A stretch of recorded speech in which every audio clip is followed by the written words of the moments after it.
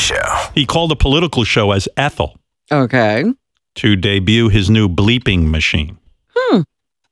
And again, they refer to Ethel as he. So here she is, Ethel, in her latest phony phone call. Oh, I see we got a caller on the line. Good morning, caller. Thanks for waiting. Hi, good morning. My name's Ethel. Thanks for having me on. I just want to say how frustrated I am with politics in general these days, and I've even gone back to using salty language I used to use like when I was a young girl. Okay. But I found a bleeping machine at a yard sale, and I'm able to bleep my salty curse words when I'm on the radio and around my grandkids. Here, check it out. Motherfucker.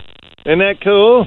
That is cool. Boy, how exciting. It is exciting, and I don't want to offend your millions of listeners, so I'll just bleep myself when I make my point. Go ahead. No problem. I'm right down the middle. I've had enough of this left-wing, right-wing bullshit, right?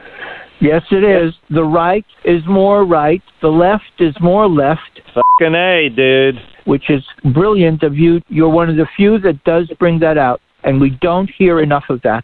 We just need to get shit straight. Oh, fuck. God damn it, my bleeping fucked up. That's okay. Relax. No problem. Damn it, this fucking piece of shit. Well, all right. Well, I'll let you go because your machine is no longer functioning. So all the best. I had to put you in my silent room. Can't tolerate that sort of language on the air because some people get offended. So thank you again. I hope you'll call again and either fix the machine or maybe by the time you call us again, you won't need the machine. I see we got a caller on the line. Good morning, caller.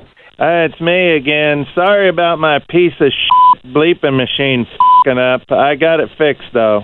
No problem. Can I continue my point? Absolutely. It's a pleasure to have you on. So what I was saying about politics is, oh, you cocks. Fucking shit. It's fucked up again. I'm sorry. Unbelievable. I'm sorry that he's suffering a relapse of the old days when he used to curse more.